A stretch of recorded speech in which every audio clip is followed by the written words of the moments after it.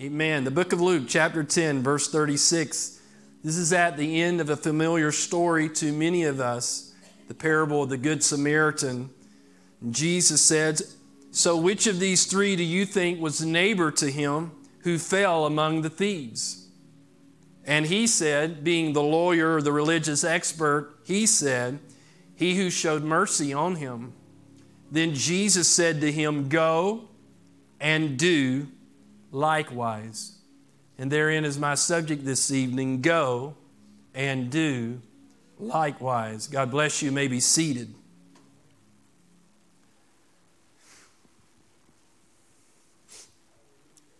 Deuteronomy chapter 6, verse 4 and onward, sometimes called the Shema of the Old Testament, was foundational to God's people, was foundational to their faith in the Old Testament.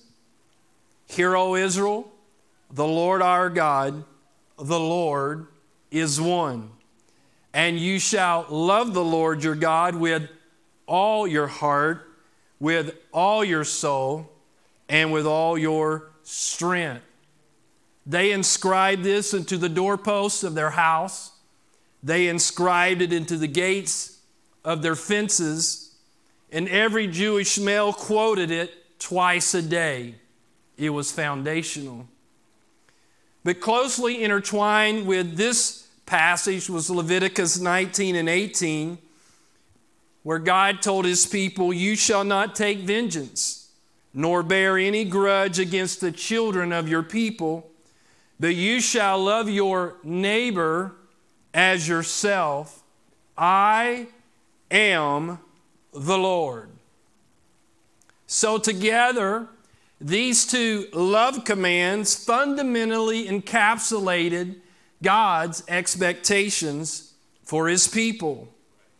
But instead of living out these commands as a light to the Gentiles as God had intended, the Jewish people misconstrued them and the correlating principles of separation and holiness that God had taught them. And they adopted restrictive traditions that restrained those commands to only be applicable to fellow Jews or maybe resident proselytes. They justified attitudes of self-righteous superiority towards all others, and they saw separation as a barrier against, not a protection from. So although Jesus agreed with the centrality of these two commands, although he was the author of these two commands, it should not surprise us that Jesus adamantly disagreed with their exclusionary practices. In fact, to say that Jesus' teaching and actions were unorthodox to their tradition would be a gross understatement. He associated with sinners. He liked hanging out with social outcasts. He dared heal people on the Sabbath. He obliterated boundaries between friends and enemies and even said, "Love your enemies." Much to their chagrin, Jesus continually demonstrated and taught that there were no allowable boundaries or barriers to loving others.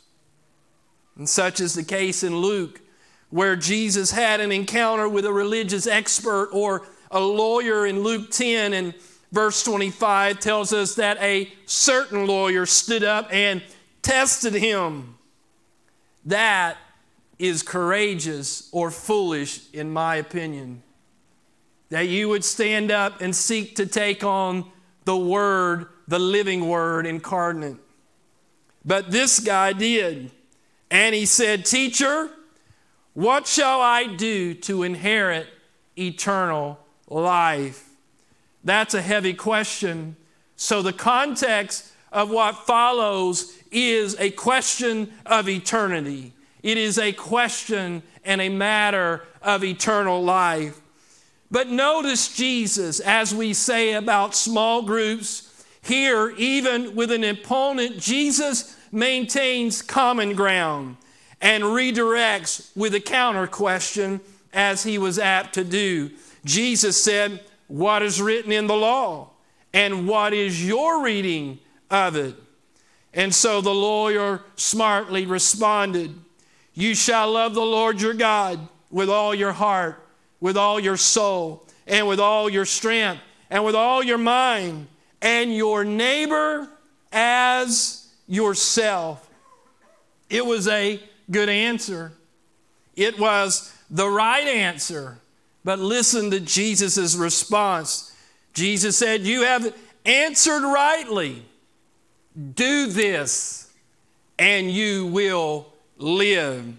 You see, this religious expert and much of God's people, they didn't have a problem professing the commands. They didn't have a problem quoting the love commands. They'd be happy to tell you to love the Lord and to tell you to love your neighbor as yourself. But they had a lot of preconceived boundaries with regards to practicing those commands. They had mastered in the art of exclusion. They had escape clauses written in on every page. They were the experts at excluding themselves from the practice of what God had commanded.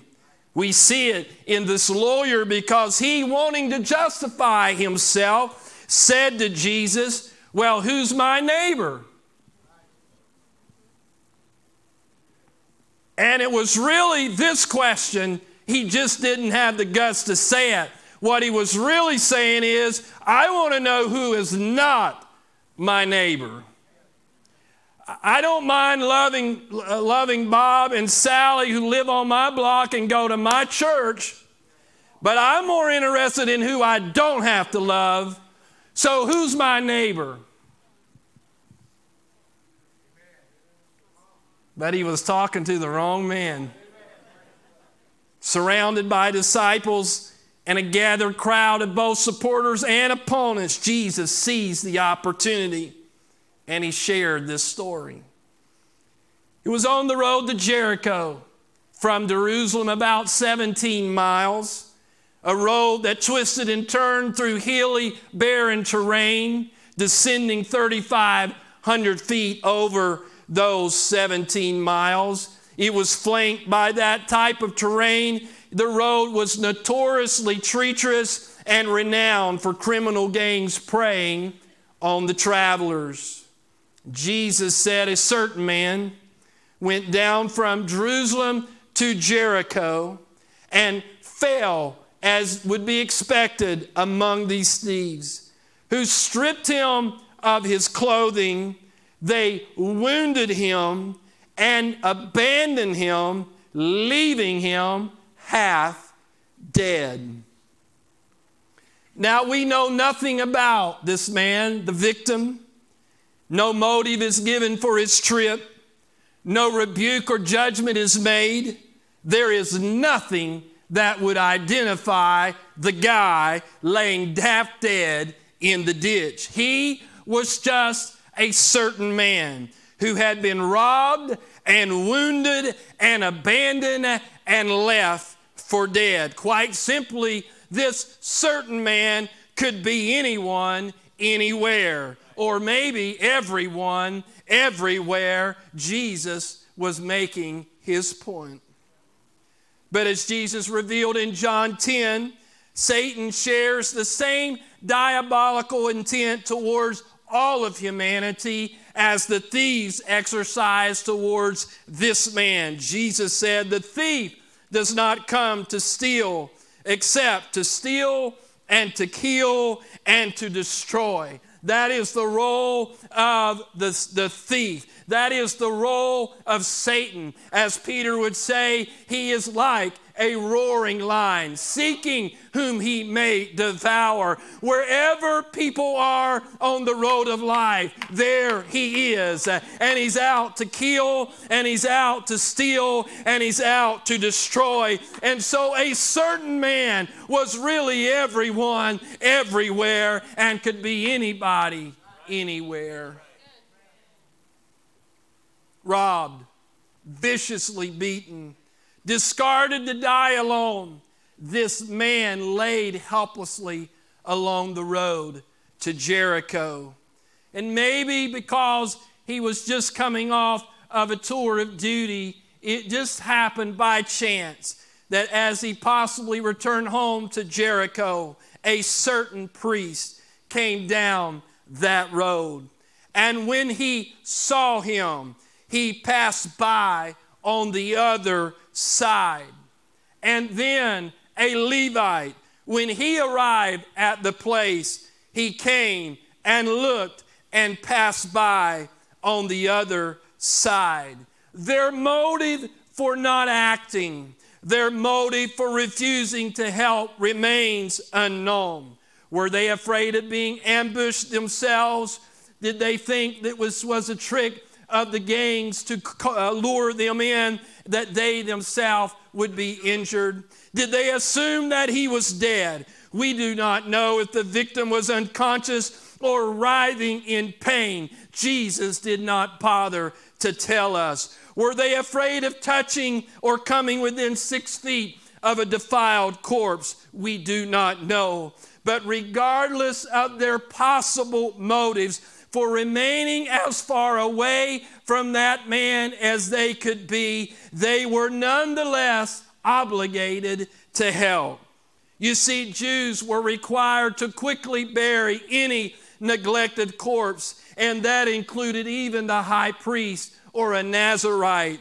And for most Jews, there was no law, not even the purity laws, that stood in the way of saving a life. So suffice it to say, it is not by accident that neither the priest nor the Levite are given a voice, because whatever they had to say, it was inexcusable. They were without excuse. And following the same cadence, they did nothing for the man laying half dead in a ditch. Instead, they came, they saw, and they passed by on the other side. And now to the Jewish audience who were intently listening to every word that Jesus spoke. They were engaged in the story. They were hanging on every word. What happened next shocked their sense of superiority, and it shattered their erroneous traditions. Without a doubt, the Jews' relationships with the Samaritans ebbed and flowed throughout their history, but it was particularly poor in the first century.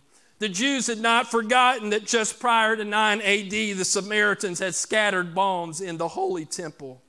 And so the scale was now tipped more firmly towards them, viewing them as impossible heretics than possible proselytes. They did not have anything to do with the dogs of Samaria. The Samaritans did not exist. But a certain Samaritan was traveling down the road, and he journeyed as they did. And he came to where the man was, just like they did. And he saw him as they did. But this guy had compassion. Notice that the Samaritan follows the same cadence initially. He came and he saw. But unlike the others, this guy slowed down. The pace of the story slows down. This guy did not just come down the road. This guy did not just come to the place. This guy came near to where the man was. And while the motive of the priest and the Levite was irrelevant due to their lack of action, the motive of the Samaritan acting is revealed. He was moved with compassion. Closing that gap of indifference, the Samaritan not only saw the desperate need of the man, but he was moved with pity and love for that man. This is the turning point of the entire story. This is where it all changes. that a Samaritan, a guy who did not exist in their world, a guy who they just as soon would have seen dead, Jesus used that impossible dude to speak to them, that it was him who came near, it was him who saw the need, and it was him who was moved with compassion. Hallelujah. Here, Jesus races through the priest, and he races through the Levite, but he slams on the brake when he starts talking about the Samaritan. He slows it all down. Jesus said that the Samaritan now goes to this guy. He bandages his wounds. He pours in oil and wine, kind of like Neosporin on the wounds probably. And he sets him on his own animal. This guy is not a weakling. And he brings him to an inn, and he takes care of him. And the next day, when he must depart, he took out 2 denarii, or 2 days' worth of wages, which would have covered about 2 weeks' worth of care. And he gave them to the innkeeper and said to the innkeeper, take care of him. And whatever more you spend, when I come again, I will repay you. Motivated by compassion, the Samaritan risked more than was required. He made himself vulnerable to others. He realized also he could not help this guy alone. And so he brought the abused man to a community of care. But even in that community of care, this Samaritan did not abandon the man, but he bore the open-ended commitment that I will pay for every dime to see that this man is made whole and that he is restored. The victim's downward spiral of robbery and injury and abandonment is now reversed by an upward spiral of compassion and care and restoration. And it all hinged on the most unlikely of heroes who would come and who would see, but would be moved with compassion and would say, I don't know who you are and I don't know why you're here, but without judgment and without devaluing you, I will stop and I will draw near and I will care for you. Leaving 1,000 questions unanswered, you have them, I have them. We'd love to have the opportunity to draw Jesus aside and say, that was the Cliff Notes, but I'd like the unabridged version. Jesus did not, but he turned his attention back to this lawyer and poses yet another counter question. So which of these three do you think was neighbor to him who fell among the thieves? Don't ask me who is your neighbor. There's no boundaries to that question. Let me ask you, are you a neighbor? Stripped of all his justifications and all of his misguided traditions, the lawyer, there's only one answer. You've got to be dumb, stupid,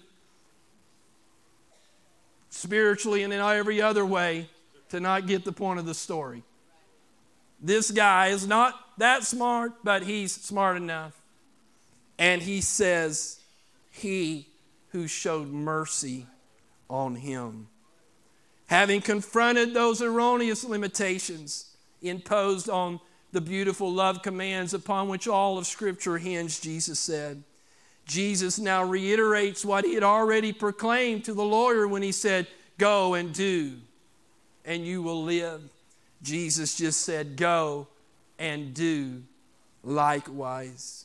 If you're seeking eternal life with me, if you're professing to be my disciple, love God with all that you are and with all that you do, and love your neighbor in word and deed without any self-imposed boundaries. In that, you will find eternal life, and in that, you will evidence that you are my disciple.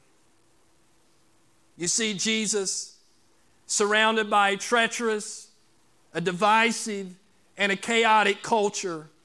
He told the story of the Good Samaritan to both capture our hearts and minds and to compel us to go and do likewise. 2,000 years later, not much has really changed in culture.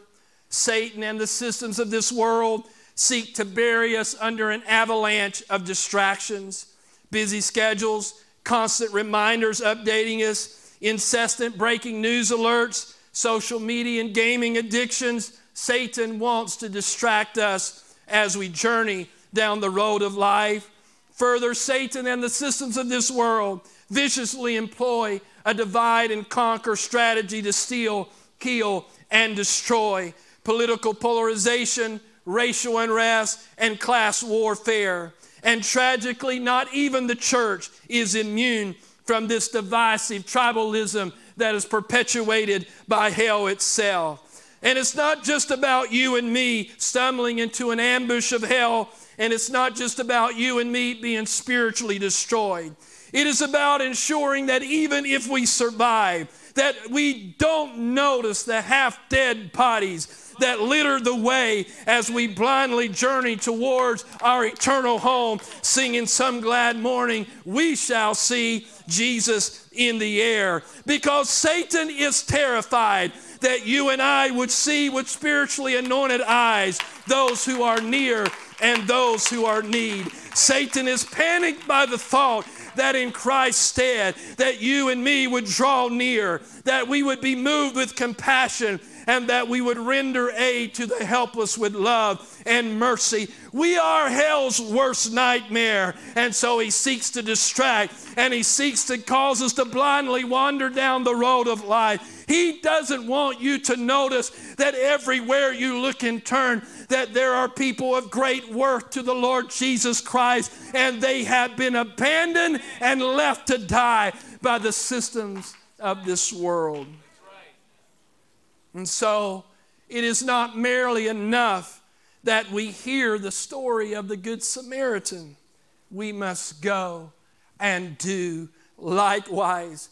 You see, the New Testament repeatedly affirms that genuinely loving God is evidenced by both our unconditional obedience to His Word and our unconditional love for others. Jesus said in John 13:35, by this all will know that you are my disciples if you have love for one another. In 15:10 he said, if you keep my commandments, you will abide in my love, just as I have kept my Father's commandments and abide in His love. He said in verse 12, this is my commandment, that you love one another as I have loved you. Greater love has no one than this, than to lay down one's life for his friends. Like Peter's request for a boundary on forgiving others in Matthew 18, Jesus obliterated any boundary that we would place on loving others. No racial barrier, no social barrier, no political barrier, no economic barrier can be excused. Jesus obliterated every restriction that we would try to justify ourselves to say that I can see and pass by and not be impacted by the guy who's laying in the ditch. Without judgment and without condemnation, we must go and do likewise. Remembering where God rescued us from and the pit that God pulled us out of, we must go and do likewise. Did not Paul starkly remind us, do you not know that the unrighteous will not inherit the kingdom of God? Do not be deceived. Neither fornicators, nor idolaters, nor adulterers, nor homosexuals, nor sodomites, nor thieves, nor covetous, nor drunkards, nor revilers, nor extortioners will inherit the kingdom of God. This is a list of people that it might be awkward to talk to. This is a list of people that it might be easy to ignore. This is a list of people that you and I could say they get what they deserved. You want to live that way, you get what you deserve. And in some respects of Romans 1, I understand that. But Jesus said, and Paul reminded us, and such were some of you. You were on that list. You was in that ditch. You were more foul. You were more filthy. You was discarded. You was abandoned. You was hurt. You was wounded. You were abused. You were addicted. You was an alcoholic. You were bound by fear. You were consumed by anger. You were filled with pride. You were so filled with insecurity, you couldn't look at yourself without torturing yourself. Such were some of you, that you were washed and you were sanctified and you were justified by the name of the Lord Jesus and by the Spirit of our God.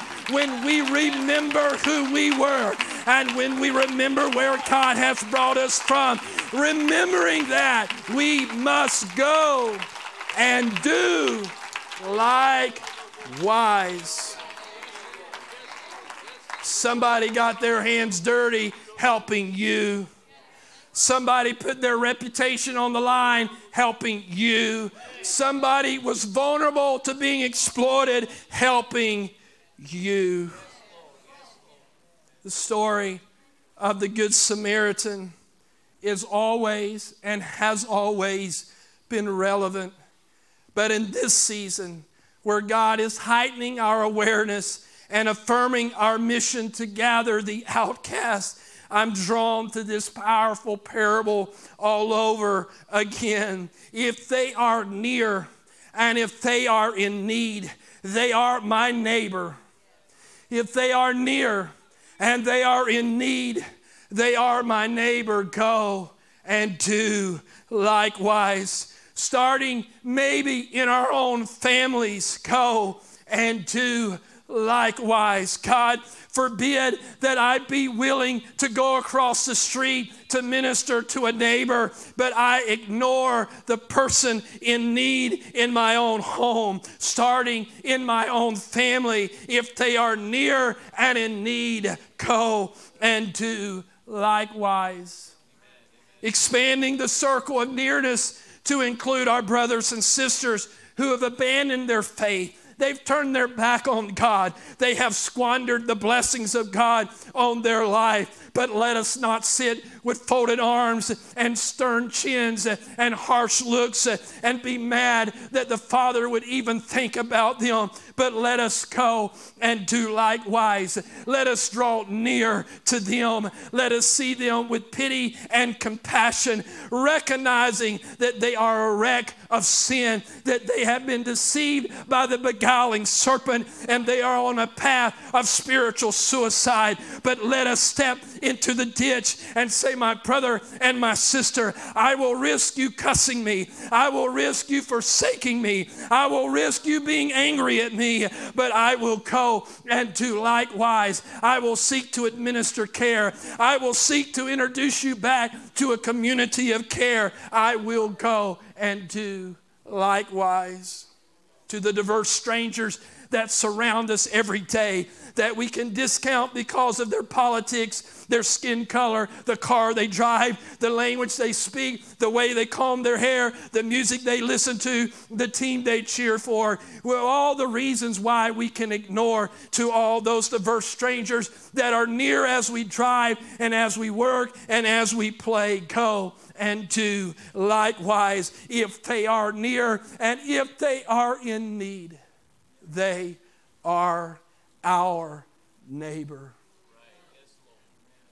No, we're not responsible for them and their choices and their actions, but you better believe we are responsible to them, to love them, to notice them, to be moved with compassion for them, and to seek and provide care to them. Go and do likewise.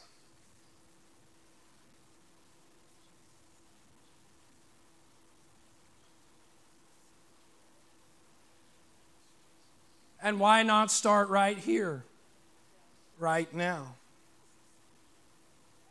I've been interrupted throughout this day by the Spirit that there are people in this sanctuary, maybe watching online, and you're desperately in need. You're near and you're in need. Stripped of worth, broken of spirit, wounded in body. Yes, as we leave here, we must go and do likewise tomorrow and Friday, Saturday, Sunday, and every day thereafter.